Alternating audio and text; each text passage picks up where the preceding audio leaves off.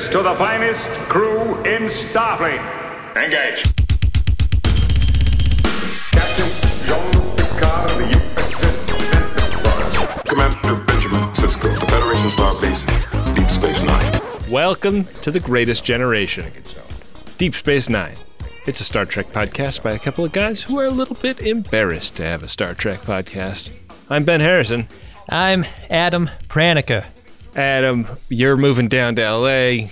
You're not going to be able to tend the inbox, Uxbridge Shimoda, any longer. So I have gone and gotten a P.O. box for us in my neighborhood, Los Angeles, and a few things have come in. Would you like to do a little mail call? I love it. I love hearing about boxes being opened instead of boxes being taped shut. Captain, I'm sorry to disturb you. I'm receiving a code 47. Verify. It is code 47, sir. Starfleet emergency frequency. Captain's eyes only. All right, we got something here from Alex Fitzpatrick, who I believe is our buddy that writes at Time Magazine. It's about time we got something from him. Let's see. Okay, here's a note. Dear Ben and Adam, hey guys. Like so many of your viewers, I've long turned to your shows for a laugh when I most need one. My love of Trek comes from my grandpa, who used to sit me down on the couch for every new episode of TNG when it was still airing. I know he would have loved your shows too, and if they get podcasts in heaven, then he's up there laughing his ass off. Anyway, as a small token of appreciation, I grabbed you guys a couple of the limited edition Picard Metro cards. Awesome! Metro Picards that they're selling in New York right now. They're a couple of rides worth on each if you find yourself needing a subway next time you're in the city. Cool. After all, if you're headed to a major conference, public transit is way safer than a shuttle. It's true. With thanks from the East Coast, Fitz. Wow, thanks, Fitz. These are cool. I need to Jackie and Laura you an image of these cool Metro cards. When they were doing the media push for this, that was one of the items that I really coveted. You and I have a friend that just moved out to New York, and I thought to ask him to send us a couple of these, but I didn't get around to it. That's great. Well, you have one now, mon frere. Look at those things. So cool. Yeah, super neat. Very fun. Our next package here is from Casey in Michigan.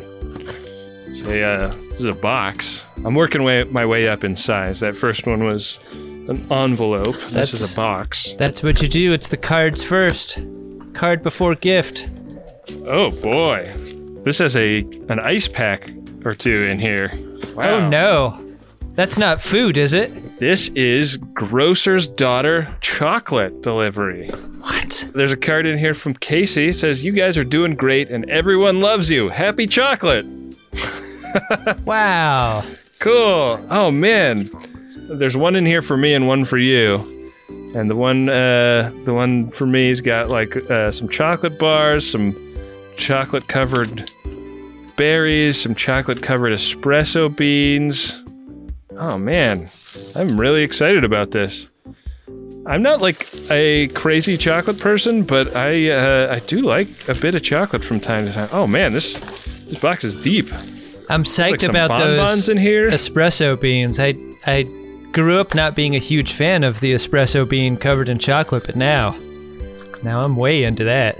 It's great. Oh my goodness! Wow. Well, there's a goodie box waiting for you here in LA. It seems like the cool packs were just to keep the chocolate from losing its tempering in transit.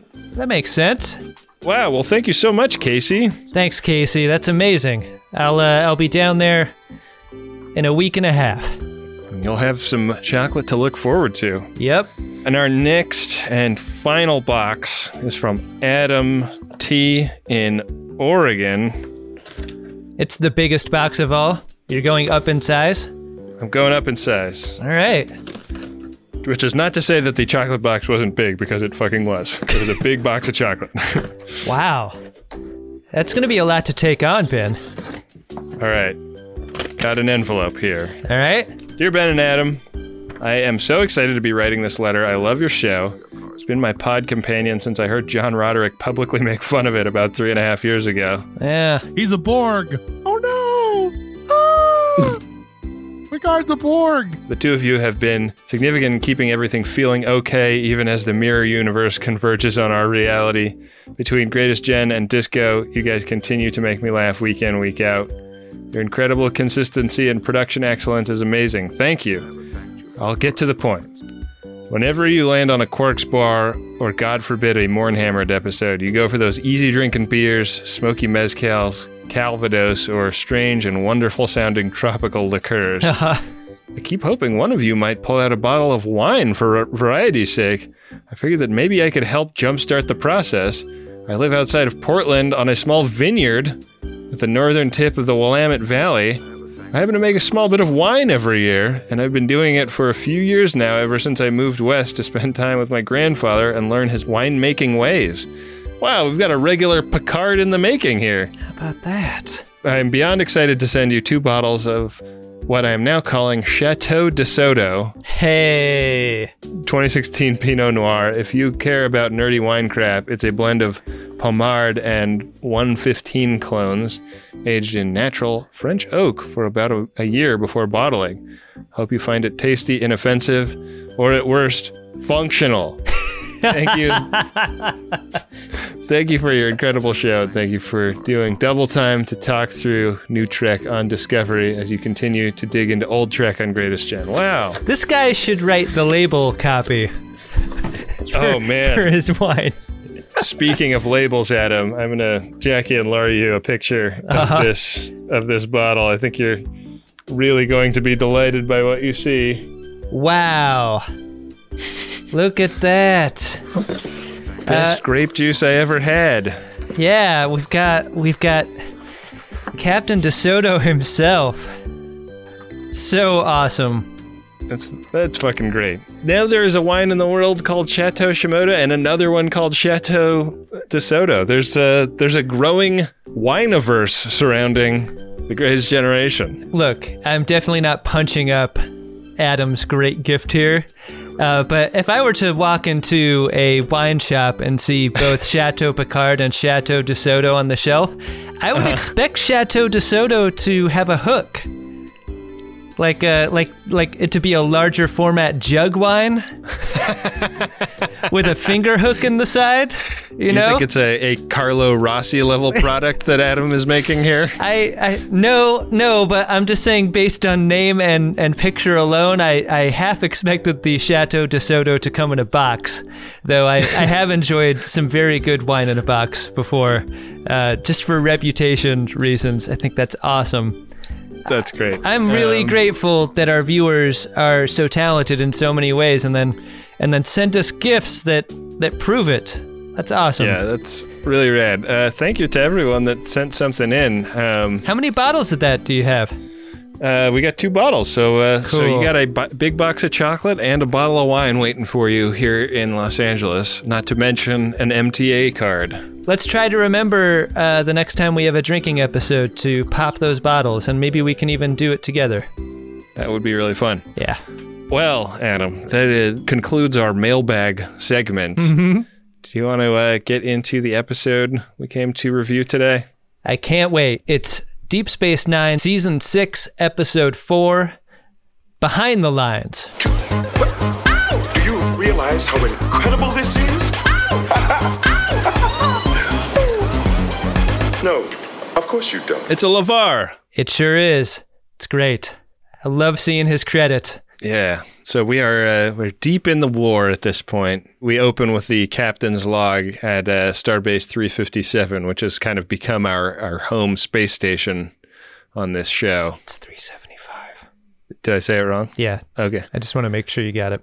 And we're at Starbase 3, blah, blah, blah, blah, which has become our home starbase for the show since Deep Space Nine got taken over. Right. Cisco is talking about how the crew is still feeling quite determined despite what a tough fight it has been so far. They're taking their lumps, but they're also finding time to enjoy some Saurian brandy sourced by Master Scrounger Nog. Wow! Yeah, I mean, people are cutting loose a little bit, but Nog sure isn't. Nog's working a double. Is he both like working as a Starfleet and also as a waiter on the starbase? This seems cruel to me. It comes natural to him. I like that there's an open bar on the starbase, though. That's fun. Pretty cool. Yeah. I mean, the Federation really does it right, you know? I think Nog would dispute this, though. I can't figure out if he's being hazed or maybe this is how Nog gets comfort. Dude, it's something we talked about pretty recently, like why no open bars at funerals. and I think that this is kind of a case being made for that not being such a bad idea. No, not at all. They have a little ritual on the Defiant crew, which is that every time they use up one of the power cells for the phaser array, they bring it into the mess and stack it against the wall with all the other spent power cells, of which there are a lot. You don't just throw something like this away. Ben, I have one question and one question only for you. This is a question for all the marbles. Oh, wow. All the latinum is on the line. We're skipping the easy questions and cutting to the end. When I ask you this, which crew person is most likely to turn the phaser array into a giant dick and like walk around the room with it between their legs? As a bit. I could kind of see Bashir doing it, actually. I was going to say O'Brien, but I think both of them are the front runners, for sure. Yeah.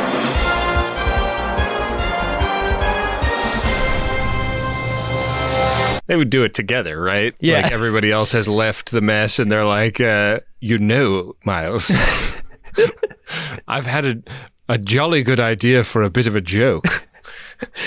Yeah, they're clanging them together like they're dick sword fighting. That's the thing about this ritual. It's not the first time they've done this. They've got a lot stacked up on the wall. So anyone who wants to make a fake dick out of a power cell can in this room. Yeah. That goes out over the comm.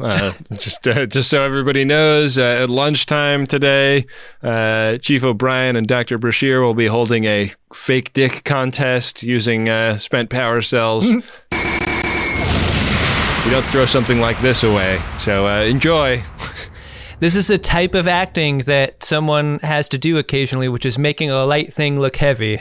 And you can tell at times that there is no heft to this power cell, but people are acting like there is. It's tough. It is tough. It's something that Next Gen had a big problem with because they were always having styrofoam boulders roll around and stuff like that. Yeah. Avery Brooks is actually quite good at the business of making it look super heavy. The business of weight? Yeah. Avery Brooks knows how to move weight. You know who knows a lot about this is Aaron Eisenberg. He of the shake weight experience of a couple seasons ago. Yeah, he's not bad at it. Admiral Ross comes in and grabs Sisko by the shoulder and says, "Hey, listen, we need to talk." He puts one hand on his shoulder and puts another hand on his giant belt buckle. The Eagle has landed. It's a sick belt buckle and it's here. Yeah, Admiral Ross's new Admiral uniform gives me real Mirror Universe vibes. Yeah. With that belt buckle. He's Admiral Belt Buckle for me forever now. I can't not see it. Yeah, I think that's fair. He had a more TNG looking Admiral uniform he did. before. They changed the Admiral's uniform to something that's more like everyone else's. Yeah, now he's Admiral Belt Buckle. Sick belt buckle, bro! Why not put your pips on the belt buckle? Give it a little bit of style. It's just it's unadorned, this thing. That's what Kirk would do. Oh yeah. Yeah. So he's talking to Sisko about how every time the Federation sends a sortie of ships out to tackle some Dominion thing, it seems like they're always one step ahead. They're always getting the drop on the Federation. They always know when they're coming. And it turns out that this is because of a huge secret sensor array that they've had set up. Damn thing's capable of monitoring ship movements over 5 sectors. And Starfleet intelligence finally figured out that this thing exists. It's near something called the Argolis cluster. And so he's going to send the little D out to take this thing down. And he wants Sisko to put together a plan for that action. If you, fair viewer, had it in your head that you may see this cluster or the array, I'm here to let you down easy. It's not going to happen. Because this episode is about Captain Sisko's perspective on things. Yeah, and it's about going up to 30,000 feet and not being in the thick of it. Yeah. That's part of the thing. Like, it's a good news, bad news thing. We found another pair of balls that the Jem'Hadar have that we're going to go out to kick. So Sisko is given the order to come up with a plan for kicking those balls. And we cut to Deep Space Nine, Quark's bar, where Damar is coming in for his after-work shift drink and narrating what is going on with Damar from up above on the second level are best buds Rom and Kira. After a hard day at work, he deserves his glass of Kanar. They're doing that thing. I feel like you see this in movies a lot. There's a scene like this in Hudsucker Proxy where like characters from across the room are speculating on what's going on by narrating it. Enter the dame. I really like that as a device. I love Rom in this scene, mostly. He's the one that swiped the pad that contained the memo that is going to get Damar in such great trouble here. The sort of trouble that Kira is describing. It's nice to see him capable like that. Yeah, and doing his undercover duty pretty well. I mean, like, this scene devolves into a lethal bar fight between the Cardassians and the Jem'Hadar. Like 3 or 4 people die in this bar fight. It's that rugged. And it breaks out because Damar has written a memo saying like, hey, we're running out of that white.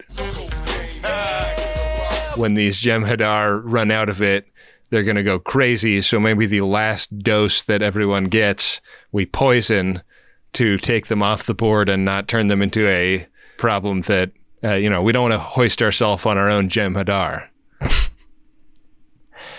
It's a super rugged plan that makes a sort of sick sense. I see dead people. I don't know how we're supposed to feel about Damar at this moment, but I kind of admire the big swing he takes here. Get them before they get us is the Damar plan, and I get it. They're surrounded by lethal killing machines that show their abilities in the very bar that he's in. They hate each other. Come on. Get out of my way! Gold Ducat. Gold Ducat. So. Rom says something up in the balcony, like, I think Kira is admiring Rom's ability to swipe the pad, and he says he's good with his hands, Ben. And so now we know why Lita loves him.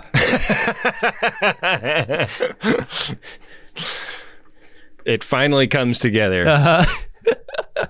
We see a lot of violence in this bar fight, Ben, including a wrestling-style backbreaker move. Yeah. I mean, some pretty intense stuff happens. Like when we see Quark go over the bar, like that's a pretty dangerous stunt, actually. Yeah. Because it's like, it's a wide shot. You see the whole thing. Like he's not like going over onto a mattress or anything. It really looks good. And when we come back from the opening title sequence, they are literally like pulling sheets over the dead bodies of people who participated in this bar fight. Yeah. It's disproportionately Cardassians, but there's at least one Jem'Hadar among the dead, among the honored dead. So Cardassian CSI comes and like does the eyes closed things on the bodies and also like takes all of their spoons and puts them back in the drawer. Because you don't take cocaine with a spoon. Weyoun comes down and Ducat does as well. Ducat has basically like read Damar the Riot Act for writing the memo in the first place. And Weyoun's like, hey, dude, we need to make sure that everybody knows that we're still buds. You know, the Dominion and Cardassians still have a friendly alliance, despite all evidence to the contrary. So while we're standing around the scene of this bar fight where a bunch of people died, just like smile and laugh, just act as if. Ducat. I'm smiling. Mark Alamo's smile is so Grinch-like and unnatural. Yeah. I love it so much. Really great choice by him. Maybe you could practice in front of a mirror or something. Back on Starbase 3, Sisko has worked out his T.E. Lawrence-like plan to take out the sensor array by the Argolis cluster, which is to fly the Defiant in via the cluster. From the landward side, there are no guns at Aqaba. Nobody is expecting a ship to come from there because the gravimetric shear would surely tear a starship apart, but they have Lieutenant Commander Dax on their team, and she knows how to get around that problem. The Argolis cluster might as well be God's anvil, Ben. No one will expect them approaching from that angle. Certainly the Turks don't dream of it. Do you think they go back for Nog if he gets lost in the Argolis cluster? I think you'd have to. Yeah. Kira visits Odo in his office, and Odo Mr. Bucket is pissed that Kira was behind the bar fight. They had a meeting earlier that Odo was at. We discussed it at our last resistance meeting. And Odo pretty clearly voiced his concerns about the plan. I said it was a bad idea. And Kira implemented the plan anyway. Worked better than I expected. Odo has signed up in recent weeks for just a lot of meetings because he's going to the ruling council of the station meetings, but then he's also going to the overthrow the ruling council of the station meetings. And it's just like, it's really filled up his dance card in a way that I think is stressing him out unduly. Yeah. Yeah, schedule pressure is a hell of a thing. I totally understand. What Kira can't understand at this point is that Odo is being too safe, and the tension here is that Kira has already made her transformation. She was also too safe for a time, but now she's on the other side of it. She's ready to crush some heads and orchestrate some bar fights, and Odo cannot get with that. Yeah, I mean, we've known Odo to be somebody who believes in justice to a fault, but he also really believes in order. Mm-hmm. And he's making the case that like all of these ops that you're pulling are upsetting order on the station. You're going to get all the Bajorans kicked off. You know, we're like you have no idea like what the consequences of some of the shit you're doing could potentially be, and it's really bad. Right. So don't do that stuff. And if you are going to do something, don't cut me out just because I didn't like the idea at first blush. They're interrupted by the entrance of Change Leader. She's there to visit Odo because she's trapped on this side of the wormhole and wants This is a big surprise. Yeah, I had no idea that she was trapped on this side. She wants some liquid companionship, Ben. Yeah, she wants to splash around with Odo. Yeah, and Odo is incredulous with her because she kind of acts like everything is fine after she solid grounded him. Yeah. And she's over it. She's over it completely. We have forgiven you. She does not hold a grudge, which is an amazing magic trick given how evil she is. Yeah, I mean, that's science fiction to me. It's impossible to comprehend. Yeah, I love it when you remind me that you hold grudges with people you have disagreements with. Back at the starbase, Admiral Beltbuckle is having to move some personnel around. He's making promotions and filling positions, and one of the positions he needs to fill is a captaincy, and he wants Cisco for that, which means he's elevating Dax into the role of captain of the Little D. I think he uses the term adjutant for what the new role is going to be for Cisco. Some kind of aide-de-camp that's going to help him, you know, run this battle group that he runs. And Cisco is, you know, flattered and accepts the gig, but it means he's not going on the Argolis cluster mission that he just set up. And that takes a bit of adjusting for him. You know, he doesn't immediately, you know, change gears and get into that. It's clearly a promotion that he has mixed feelings about, and it's one that he can't turn down either. To be quite honest about it, I was in a pail. Mr. Bucket, I have to revert back to my living state. I don't use the bucket anymore. Ducat leads a McLaughlin group. Issue 1. If the McLaughlin group was nothing but Pat Buchanan's, because he's sitting at the table with Odo, whose allegiances may be a little inscrutable, and also Wei-Yun. It's two Pat Buchanans and one Pat Buchanan wearing a beagle puss. Right. Enter Change Leader, who immediately disrupts this meeting because of how Wei-Yun feels about the founders. And this is an effect that divides Dukat and Wei-Yun in the room, because like as soon as Wei-Yun becomes all deferential, Dukat's like, oh man, really? Like, I'm not going to kiss the ring, Wei-Yun. Like, I'm here to do a job. Dukat gets up and starts talking to Change Leader like, hey, like, we're peers, and this is, like, this war is awesome, obviously. I'm glad we are finally getting the chance to meet. And once we're done with this war, I'm just really looking forward to... And she's like, yeah. But what's going on with the... what's going on with the mines? Like, that's all I care about is getting back to the goo planet. Exactly, yeah. Odo invites Change Leader to his quarters. Coffee's not coffee. Coffee is sex. And once they get there, she sees all of his toys. You gotta see this through the eyes of a woman, you know? And this starts a conversation where Odo tells her all about his life, and then... and it seems clear that there's like a permanence to this. Like, she observes how he lives and where he lives, and she questions his desire to stay where he's been. And like, why wouldn't you just join the Great Link? Why do you surround yourself with these weird toys when you could be anything in the Golden Lake? And she makes him admit that he's sticking around for Kira. Yeah. And she's like, you know, the only thing that can cure a broken heart is some consensual linking. Yeah. And so they link each other, Ben. They link each other all over the place. Sleeping with the enemy. It definitely seems very orgasmic the way Rene Aubergenois plays it, right? Yeah. Like, he really fucking loves linking. Yeah, I mean, if he were able to link anytime he wanted to, he'd probably spend all day doing it. Yeah. How many times could you link in a single day, you think? Like, what's the record? Record's probably like 8, What right? does Odo's refractory period look like? I know. How long does he need to recover after linking? That's what I'm saying. There has to be a limit. And Odo needs to know what that is. Kira walks into the security office looking for Odo and finds Damar is there instead. And they have a little fuck you, no fuck you kind of conversation. Damar is a great character because he's just there for everyone to be withering to. Yeah. Nobody respects or likes Damar. And yet they, as personalities in this scene, feel equal in a way that is very exciting and rewarding. Like, I want to watch them swing haymakers at each other all the time now. Yeah. I didn't know how much I wanted this until I finally got it. It's really fun to see. You love to see it. Yeah. Kira does catch up with Odo, and she says, something seems different about you. Let me smell your dick.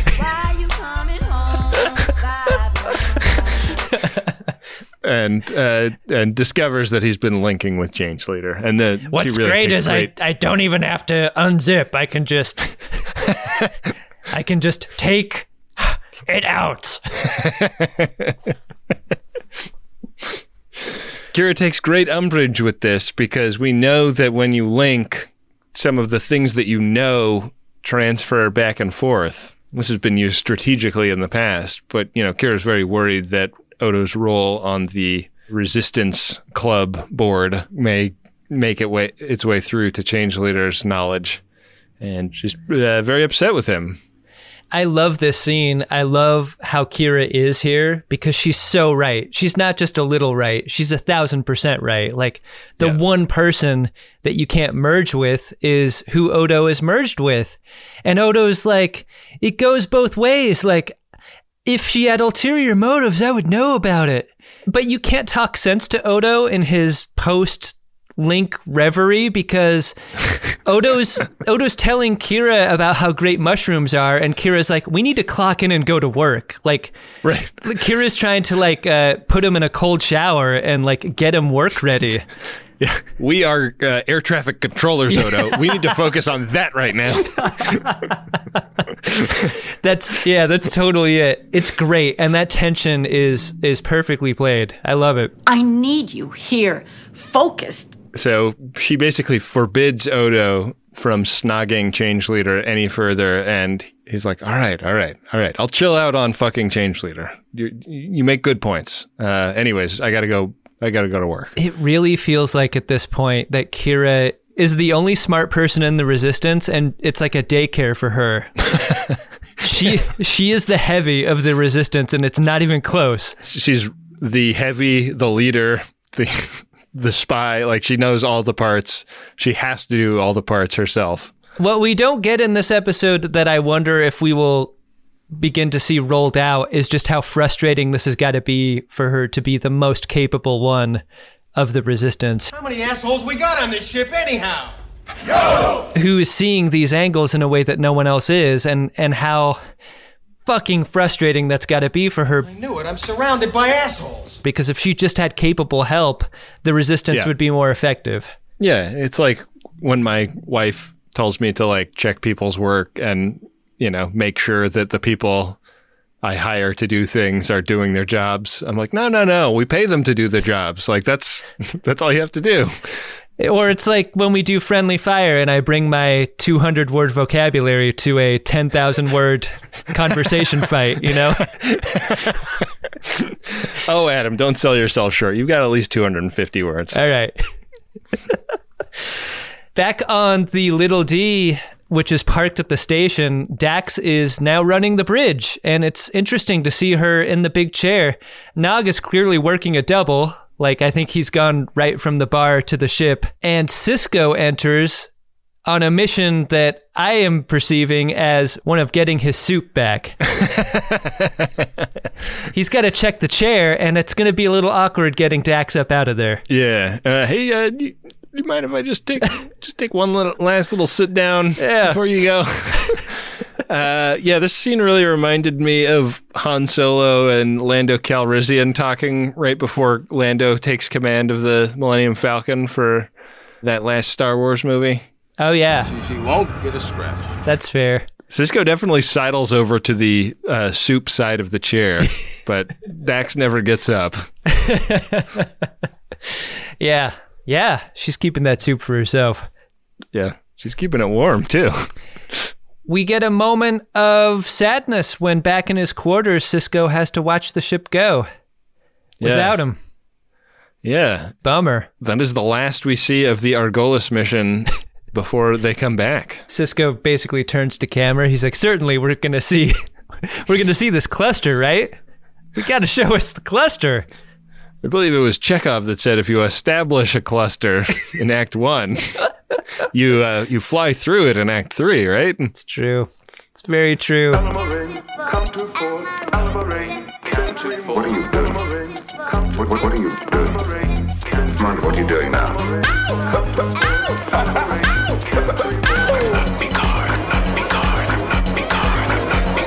Exactly. At Quark's on Terok Noir, Damar rolls up. Afternoon, everybody. Damar! Again, like, he's going back to the same bar that the bar fight happened in. I think this is very bold. I think it just shows how Quark has cornered the market on the food and bev service on the station. Where else is he going to go? We've been watching Star Trek Picard over on Greatest Discovery, and we learned that Quark stays in the bar business for a long time going forward. But he franchised. I wonder if he franchised or if he just moved locations. But But yeah, he says they're renovating, which is code for we're fixing the bar after you assholes destroyed it. I'm surprised that Damar's not persona non grata, and I think he may have been, except for he's ordering the really expensive Kanar, right, and loose lipping some evil plots that he has going. It will change the course of history. It is in this scene that Quark hits a square on the game of buttholes by surprise. And I know you feel the same way, Ben. I love doing shots with a bartender. And it's great when a bartender is invited into the party a little bit and doing the hang. And that's what Quark's doing. He's having this vintage Kanar with Damar. You know what the Kanar looks like to me is a shot that we have done several times with a bartender at a bar that our buddy Chris Bowman used to work at in Toronto called Bar Fancy. They have a blackbird shot. And I wonder if we ever do hit that Kanar with Damar Square is the shot that we have to do in that episode. I love the idea. I was, coincidentally, just a couple days ago, I was at my local, and thought to get one of those. I was feeling nostalgic, and I know that's like one of my favorite shots now. And the bartender was like, hey, I actually make that into a cocktail. It's a off-the-menu drink that I make called Whiskey Drank. And so it's whiskey, Montenegro, water, and an orange peel. And it tastes very much like an old-fashioned without the sugar. Yum. Because of the Montenegro is so sweet. Yeah, Montenegro is sweet enough that you don't need to add anything else. I thought it was a tasty cocktail, really good, but a nice variation if you don't want to shoot it. That is very nice. Yeah. My wife is a big fan of Amaro Montenegro, and if I had an excuse to buy a bottle of that would actually be a welcome use of both of our time. Well, now you do have a reason, Ben. Yeah. Well, we'll see if we ever hit that square. Quark has no reason to arrive at a resistance meeting other than his extreme drunkenness. He barges in on Odo, Kira, Rom, and a character I'm going to call for the rest of the series maybe, for some reason, Jake. For some reason, Jake is in this meeting too, and they're all really nervous. They do that thing where, like, if you're having a secret meeting, the last thing you want is someone at your door that you're not expecting. Luckily, it's Quark, and he's stagger drunk, confessional he's like, drunk. Somebody hold my hair, I'm going to throw up. Yeah. He confides in the group that he may hate Cardis as much as O'Brien does. I don't like Kardashians. It's not you that I hate, Damar. It's how drunk you made me.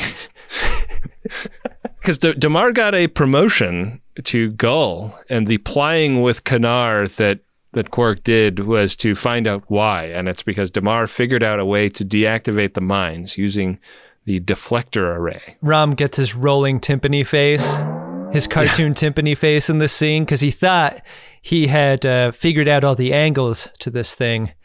Apparently, he had not. And there's a really fun bit of wordplay here because Quark's drunk. He's a little bit slurry, and he conflates defector with deflector. He said something about the station's defector. Ankylosaur. One of those words means Rom may be in trouble, and the other one is having to do with the station. It's pretty great. Fun act drunk from Armin Shimmerman, I want to say. Yeah. Like it's not a slurry, goofy, like big drunk. It's a wow, I fucking have had too much drunk. It's a certain kind of drunk that is fighting the drunk, and I feel like there's a little bit of that in the performance here as well. It's great. Yeah. What we get from this scene is a plan coming together, and it's a plan that combines two very different personalities. We need Rom and Odo to work together because in sort of a bank robbery situation, Odo is going to deactivate the alarm while Rom runs the diagnostic that is going to remove the deflector array's ability to destroy the mines. This stuff just flies through the air. They send this information out. I mean, it's just beamed out all over the fucking place. This is all timed out. It's when Odo gets to work the next morning, he's going to push a button that allows Rom to go in through the Jeffries tubes and make these modifications. Right. And he's going to have 5 minutes to do it. So shit is going to be tight, but this is like the opening of this scene is like, hey, maybe we should like cause more fights between the Jem'Hadar and the Cardassians. Right. And this is a much better, more cohesive plan that actually like has a tangible benefit. Right. They're not just going to put a bunch of broken pool cues in the middle of Quarks. Like they're going to, like, this is something with greater consequences. You want 100,000 advance against a 10% cut for that? Back on Starbase 3, Worf and Sisko are having a little FaceTime, and they are both basically talking about how frustrating it is that they don't know what's going on with Dax. Upon this thing, they can agree. This is, I think, the scene where Worf's character turns into a penny stock for me.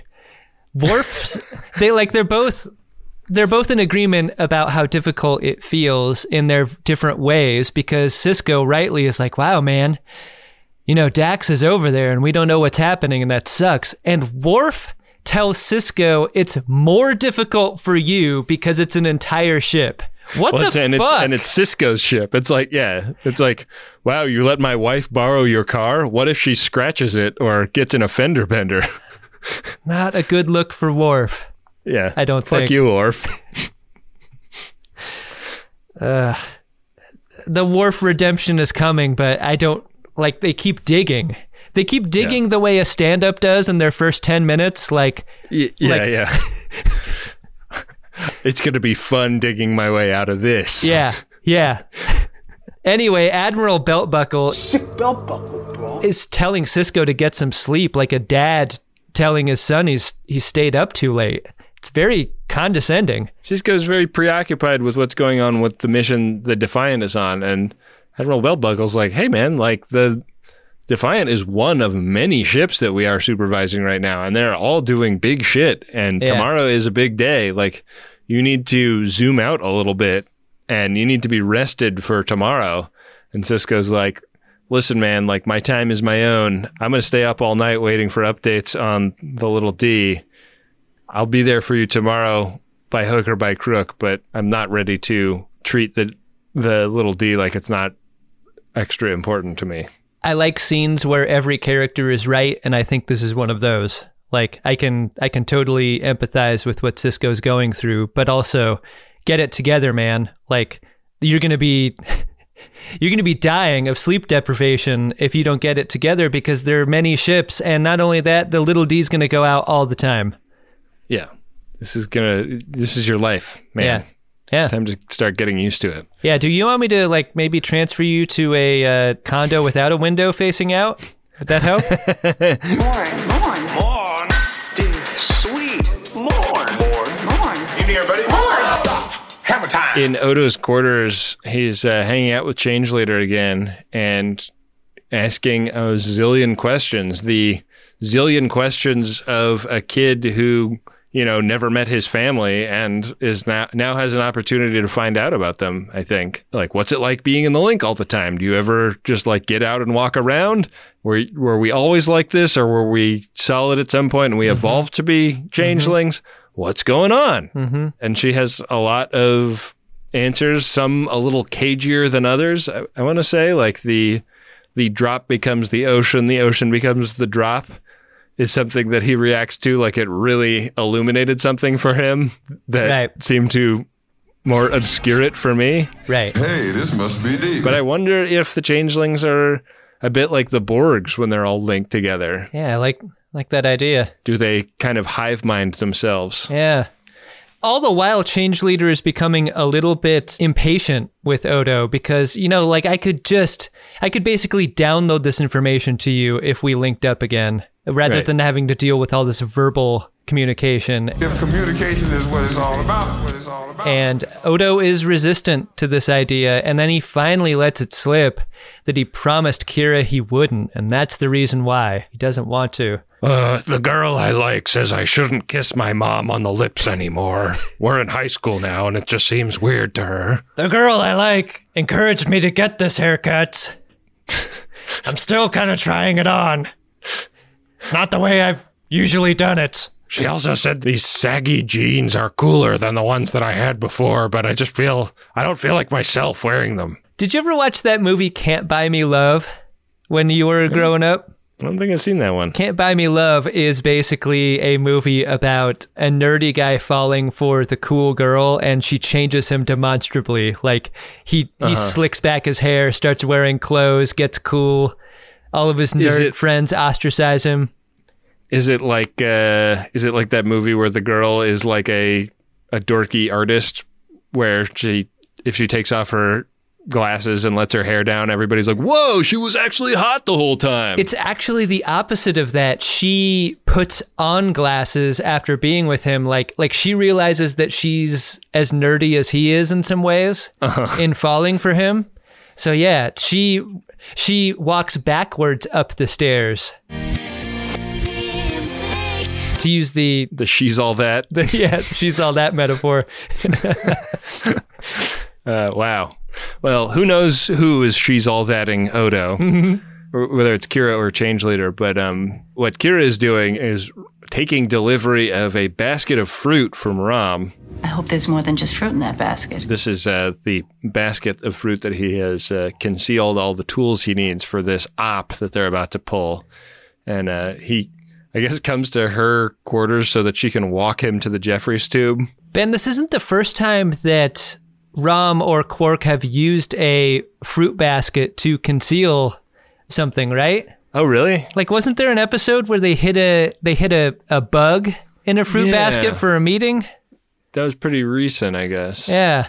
Anyway, there's a really fun moment here when some Cardassians walk into the background. We see how good Kira is at like improvising her way through a situation where she's got to cover for something. Yeah, and like doing like there is good improv, and then there's good improv that is helping your scene partner. And she is the second one where she is making it obvious like what Rom needs to say next so that she can get him not killed. Right. Oh, your brother sent this, didn't he? And so they get out of there. He climbs into this Jeffries tube with the fruit. It's going to be a few minutes before 0800 hours when Odo flips the switch. Crazy ending to this episode, because as soon as Rom gets into the Jeffries tube with the fruit bowl, he is attacked by hundreds of voles. and then we get the credits. Pretty dark. Did you like the episode, Adam? I mean, I was kind of rooting for the voles, TBH. Just tearing him apart. Yeah. Put Lita back on the market. You'd love that. You know, there's two parts of this plan we were referring to. Odo is instrumental, and so Kira's next stop is Odo's office, but she finds it empty. And, what do you think is happening? We cut to Odo's quarters, and he is merging with Change Leader as Kira is growing frantic on the comms, trying to get his attention. Odo, answer me. The fruit delivery does not go well, Enterprise. When you link, do you turn off your senses? Because it seems like he could hear her if he wanted to, but maybe he's in that form of reverie that we see before and we see after that he just doesn't care. Yeah, I mean, it's one of these things where you can tell everything is fucked way before it's actually 800 hours. Yeah. Like, she's about to leave and radio Rom, but Damar stops her and tries to strike up a conversation. And it's like, no, like that 10 seconds cost you everything, basically. I wonder if they ever thought about not showing the linking, like to do it as a kind of Invasion of the Body Snatchers thing where her very presence suggests what might have happened. And then if we cut to the end of this episode and we see how uninterested Odo is in the consequences of his actions, then you realize that he's been turned, you know? Yeah. I mean, I think that's an interesting way to do it, but I did like to see it going in. Yeah. Yeah, especially when you get in that, like, underneath angle shooting up. Yeah. Pretty sexy stuff. We're running out of time, Ben, and it is majorly stressful. Like, there's only minutes left for Odo to turn off the alarm system. He's clearly not going to be able to do it. And so the alarm goes off with Rom inside the tube, and so he books it. I loved Rom, like, scrambling through those tunnels. It looks so painful to me. Yeah, it really reminded me of that Mission Impossible movie with Philip Seymour Hoffman, where there's a scene where Philip Seymour Hoffman is playing Tom Cruise in Philip Seymour Hoffman mask, and he's like swinging from ropes and like running and jumping, love it, and stuff. Like it's Rom doing stuff that you never thought Rom would do. Yeah, and he gets grabbed by the Cardassians. This is tough. I think one of the qualities of Rom is that you're kind of essentially feeling sorry for him. Yeah. Like, he's capable in so many ways, but he's also incapable in almost as many or even more. And so when he's arrested, you're like, God, who is the worst person to be interrogated and tortured? It's him. It just makes me feel gross and sad. It's tough. You really want to do this? Here, now, okay, let's do it! Back on Starbase 3000, the Defiant crew have successfully returned from their mission. They're having a drink in the whatever the Defiance equivalent of 10 forward is, and the mantle of captain has really passed to Dax. She does the same speech about the phaser battery. You don't throw something like this away. she takes 2 of the power cells, puts them up against her chest, and she's like, check this out. Pew, pew, pew, pew. It's a pretty hot scene. Yeah. Cisco and Admiral Beltbuckle are observing this, and there's an understanding happening here, and that is that Cisco cares very deeply about this crew and about Dax specifically, but they don't need him in the way that he thought they might. And that is a character building moment for him. He gets it. I liked it. The button on the episode is back on Terok Noir. Kira walks into Odo's absolutely enraged, like 11 out of 10 pissed off, and is met in an equal and opposing force by the chill of Odo, who isn't defensive at all about being at fault for this. And that is such a creepy way to be. Like, it's not that the responsibility for it is bad. It's that he knows he fucked up and it doesn't matter. Are you saying you forgot? I didn't forget. It just didn't seem to matter. He doesn't care because nothing matters to him more than the link now. Yeah.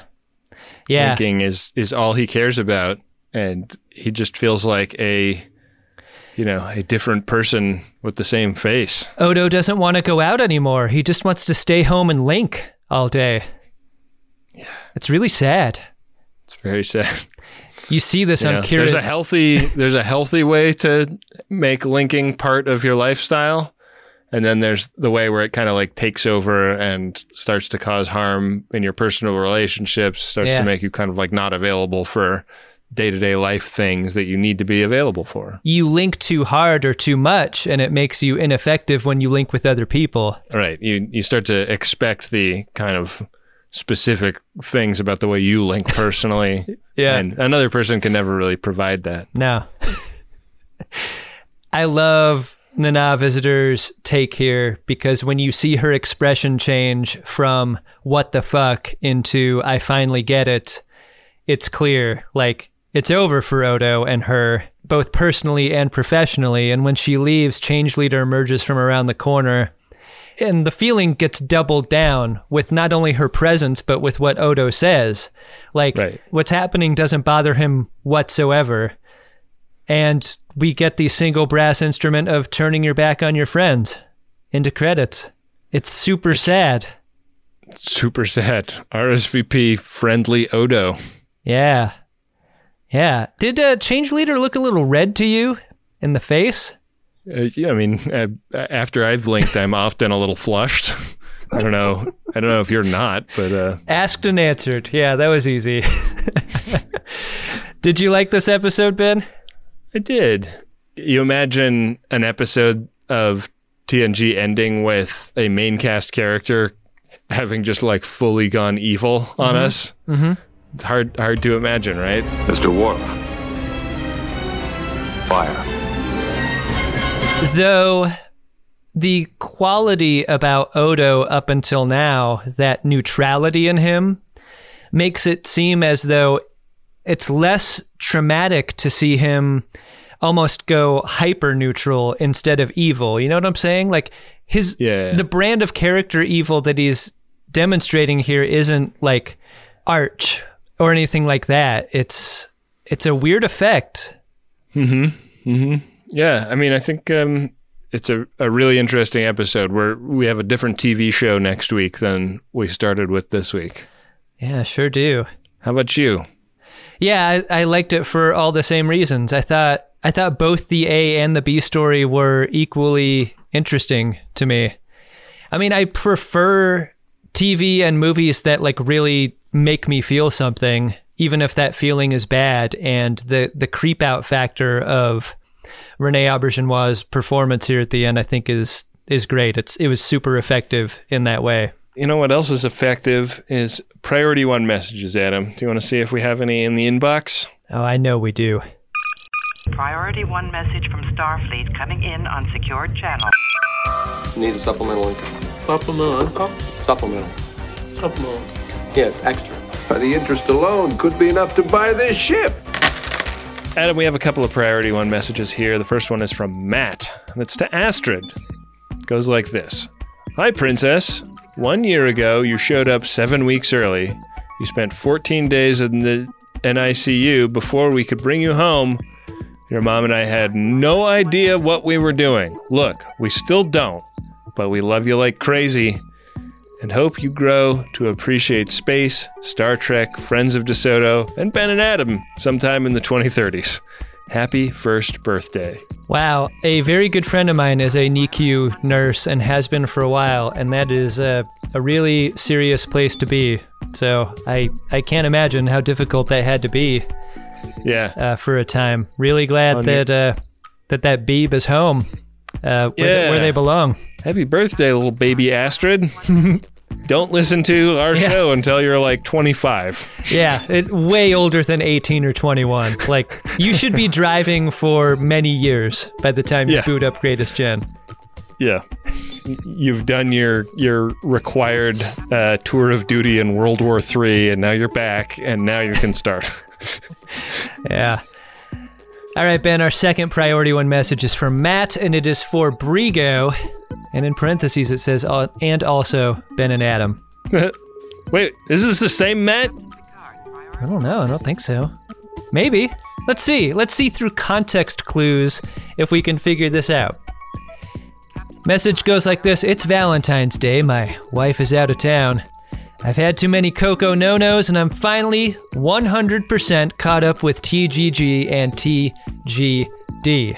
I blame all of you for this. Ben and Adam, you and your shows are great. Thank you for making them, and thank you for making my days a little bit brighter. Consider a live show in Lexington, Kentucky. The bourbon is on me. Wow. Do they have bourbon in Kentucky? Think so. I mean, I think that's what made Kentucky famous, right? I thought it was the way he pronounces it in Last of the Mohicans when he says he's going to move to Kentucky. I love that. Probably won't be able to swing a live show in Lexington, Kentucky, Matt, but thank you so much for the P1, and I hope you've recovered from your Coco no-nos, and I hope you had a little makeup Valentine's Day with your wife when she got back from out of town.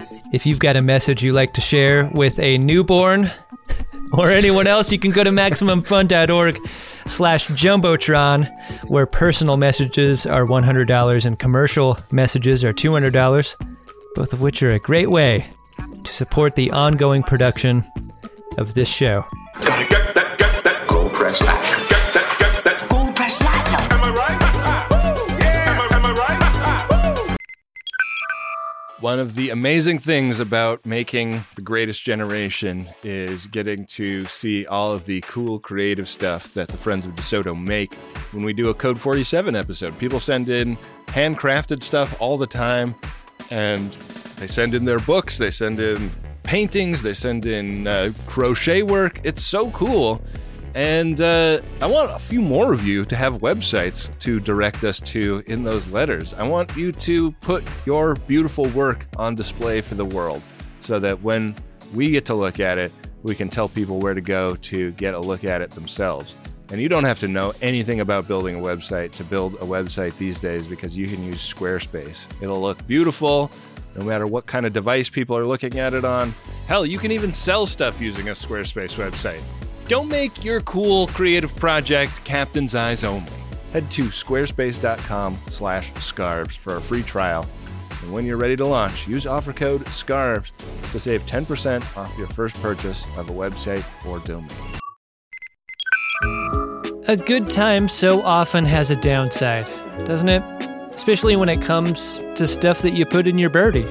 We've all been hungover before. I mean, many of us have, I guess. Or we've had too much jazz in our gummy, and that sucks, right?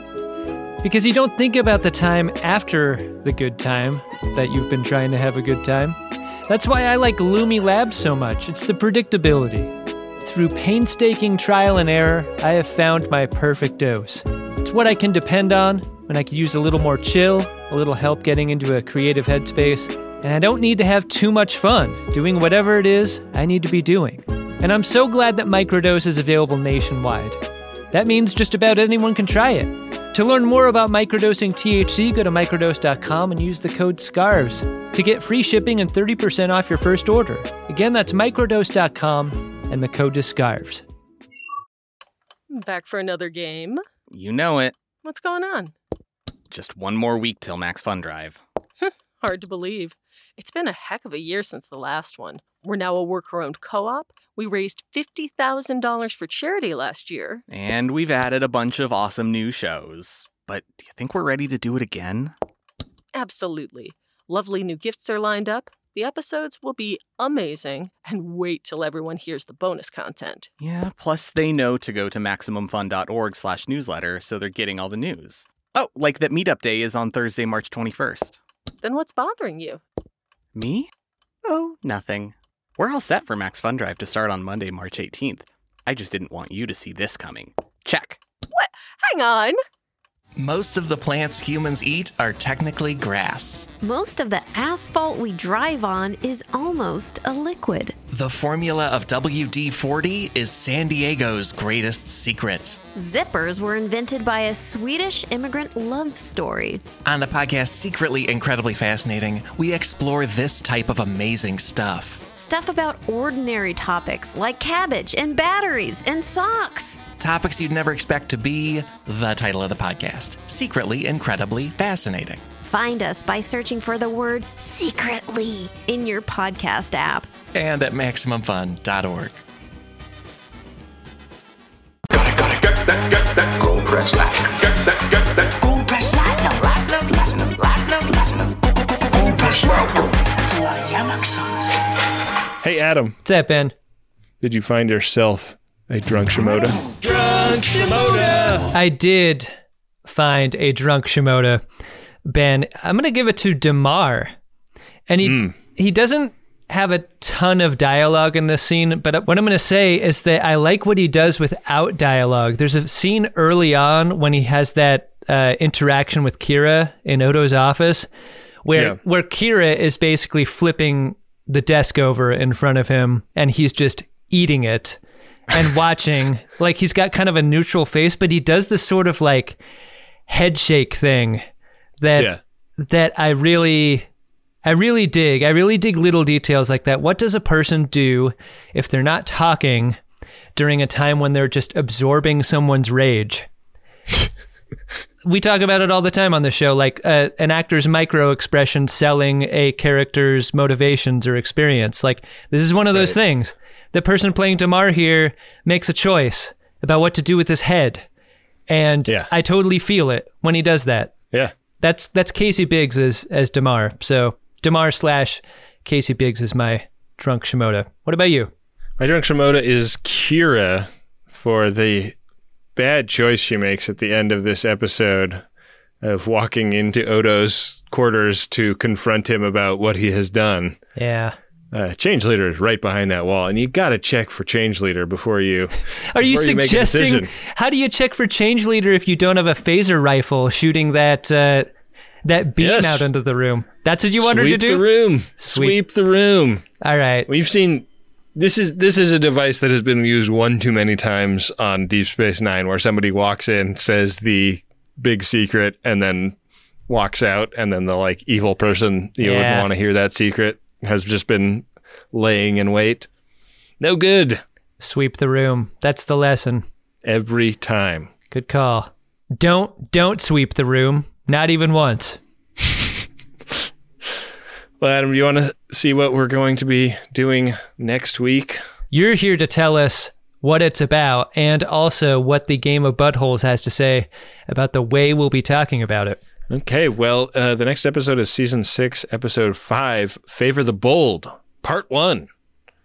While Kira prepares for the destruction of the Federation minefield, Cisco plans to retake Deep Space Nine.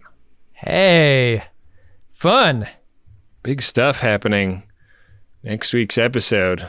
And as of right now, our little runabout is on Square 57. There's a space butthole ahead that could take us down to a Quark's bar on Square 18. I think that's the only thing we can potentially hit right now. Right. You're required to learn as you play.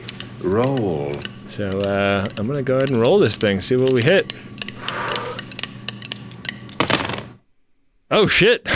Got it? I hit the butthole. Wow. Drink! It's the antidote! We have hit the Quarks bar on square 18. We keep sliding down this game board. Yeah, we'll never get to Mornhammered at this rate. But a nice concession is a Quarks bar episode. We'll have to just resolve to randomly roll high numbers going forward. Right. One thing I like about this, though, is we now have an idea for Kanar with Damar, and that puts Kanar with Damar ahead of us again. Right. So, yeah. Anyways, I dig Quarks that. bar next week. I don't want to do Quarks bar with wine, that's for sure. I mean, I guess we could. Next week is the Max Fun Drive as well, so... Oh, good. Good so timing. Prepare for drunk Ben and Adam trying to convince you to give them a little bit of money. You know what? This is perfect. This is how it should be. I love it. Yeah, I guess so. All right, well, that's the next episode. In the meantime, I would say hold off on contributing to the production of The Greatest Gen until the start of the Max Fun Drive, because you want those great prizes, right? I'm going to come down on the other side of this and say if you're feeling like it, you should. You can always do it again. Yeah, MaximumFun.org/join. But you can also support us in free ways like recommending the show to a friend or loved one, or going on Apple Podcasts, leaving us a nice review. If you ask a question in your review, we might answer it in the Marin on a future episode. Oh, yeah. You know how Bill Tilley supports the show.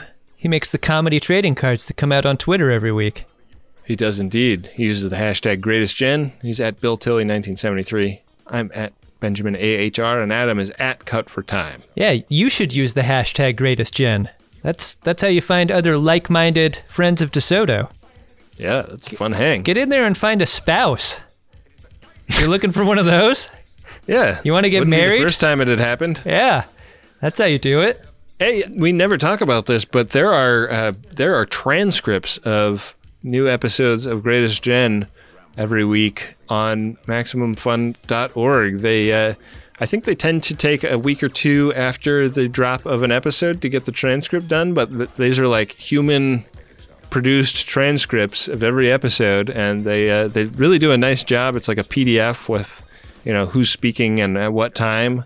So if you have somebody in your life that is hard of hearing or just would prefer to consume the show in a text-based format, we have heard from people that actually really like it that way. And also, if you just want to look up something we said, some weird rum we might have recommended, that might be a good resource for that kind of thing as well. Maybe you love the idea of Greatest Gen, but don't like our voices. Maybe just put the transcript in and have Siri read it to you. Yeah, I think that's probably if you could get Castilian Spanish Siri to read it against Australian Siri, yeah, that would be really something. I love the music on the show. Adam Ragusi is responsible for that in large part, riffing off of a thing that Dark Materia did originally for the OG version of The Greatest Generation. You can find Adam Ragusi all over YouTube. He is a YouTube sensation.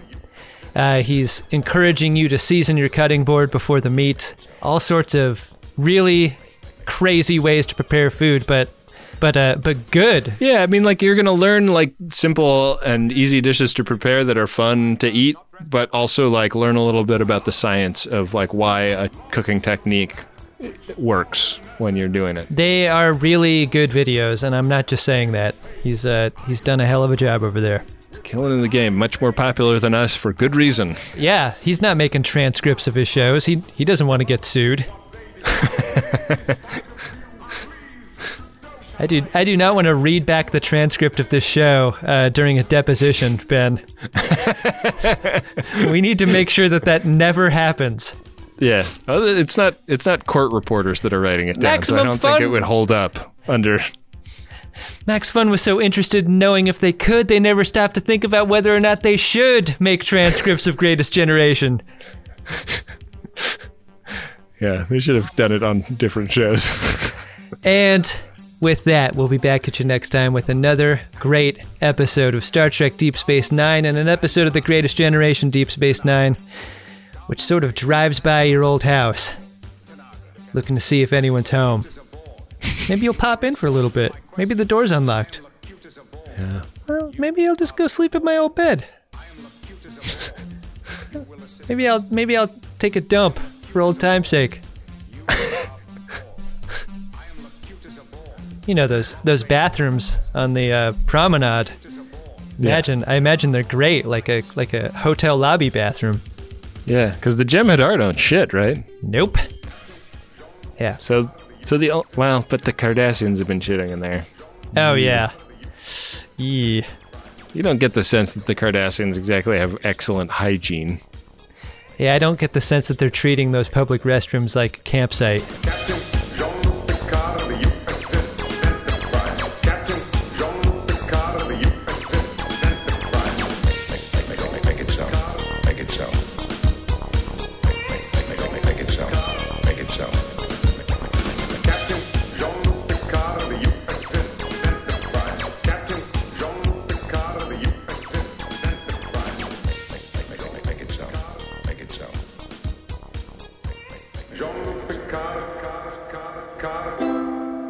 MaximumFun.org.